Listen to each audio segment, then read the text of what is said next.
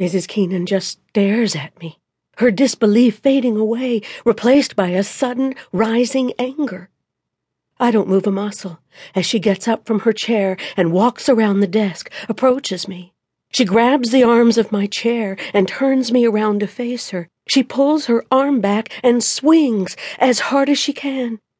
My head bounces back against the chair, and I think I black out for just an instant. I can feel my cheek burning where she hit me. She's still standing right in front of me, arms still raised. There's not just anger, but hatred in her eyes now. "You killed her, you stupid you murderer!" She hauls back and hits me again. I see it coming, but I don't do anything to defend myself. I let her do it. Her husband is out of his chair and halfway to her. His eyes dart to the phone on Dr. Vasco's desk. He's wondering if I'm going to call security, but he doesn't need to worry. I stand up, holding Mrs. Keenan's eyes, and she pulls her arm back to hit me a third time. But then something changes. The fury in her eyes breaks, and tears come suddenly flooding down her cheeks. She throws herself on me, sobbing, begging me in between wheezes to tell her that it's all a lie, that Mallory will be walking through the door any minute, that this is all some practical joke gone much too far. I'm not sure how long I was lost in my memories that time.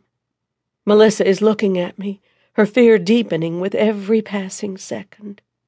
I remember Mallory and what came afterwards for another moment. After Mrs. Keenan broke down, I told her the truth. We really did do everything we could, and I didn't believe there was another doctor in the hospital who could have saved her. I didn't say that I understood how she felt or that I had a daughter of my own, because if I did, I would have begun sobbing right along with her. And in that room, in that moment, I wasn't the one with the right to cry. I didn't cry myself until the next morning, when Lizzie was with my parents and I was home by myself.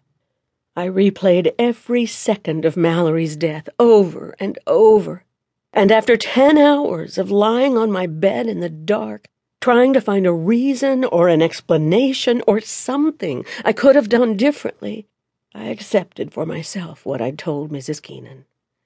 There was nothing I could have done to save her. I truly did do everything in my power, and I honestly didn't make any mistakes. Accepting that, even though in theory I'd been prepared for it through 4 years of medical school, was every bit as difficult as losing Mallory in the first place. That was the hardest thing I've ever had to do as a doctor.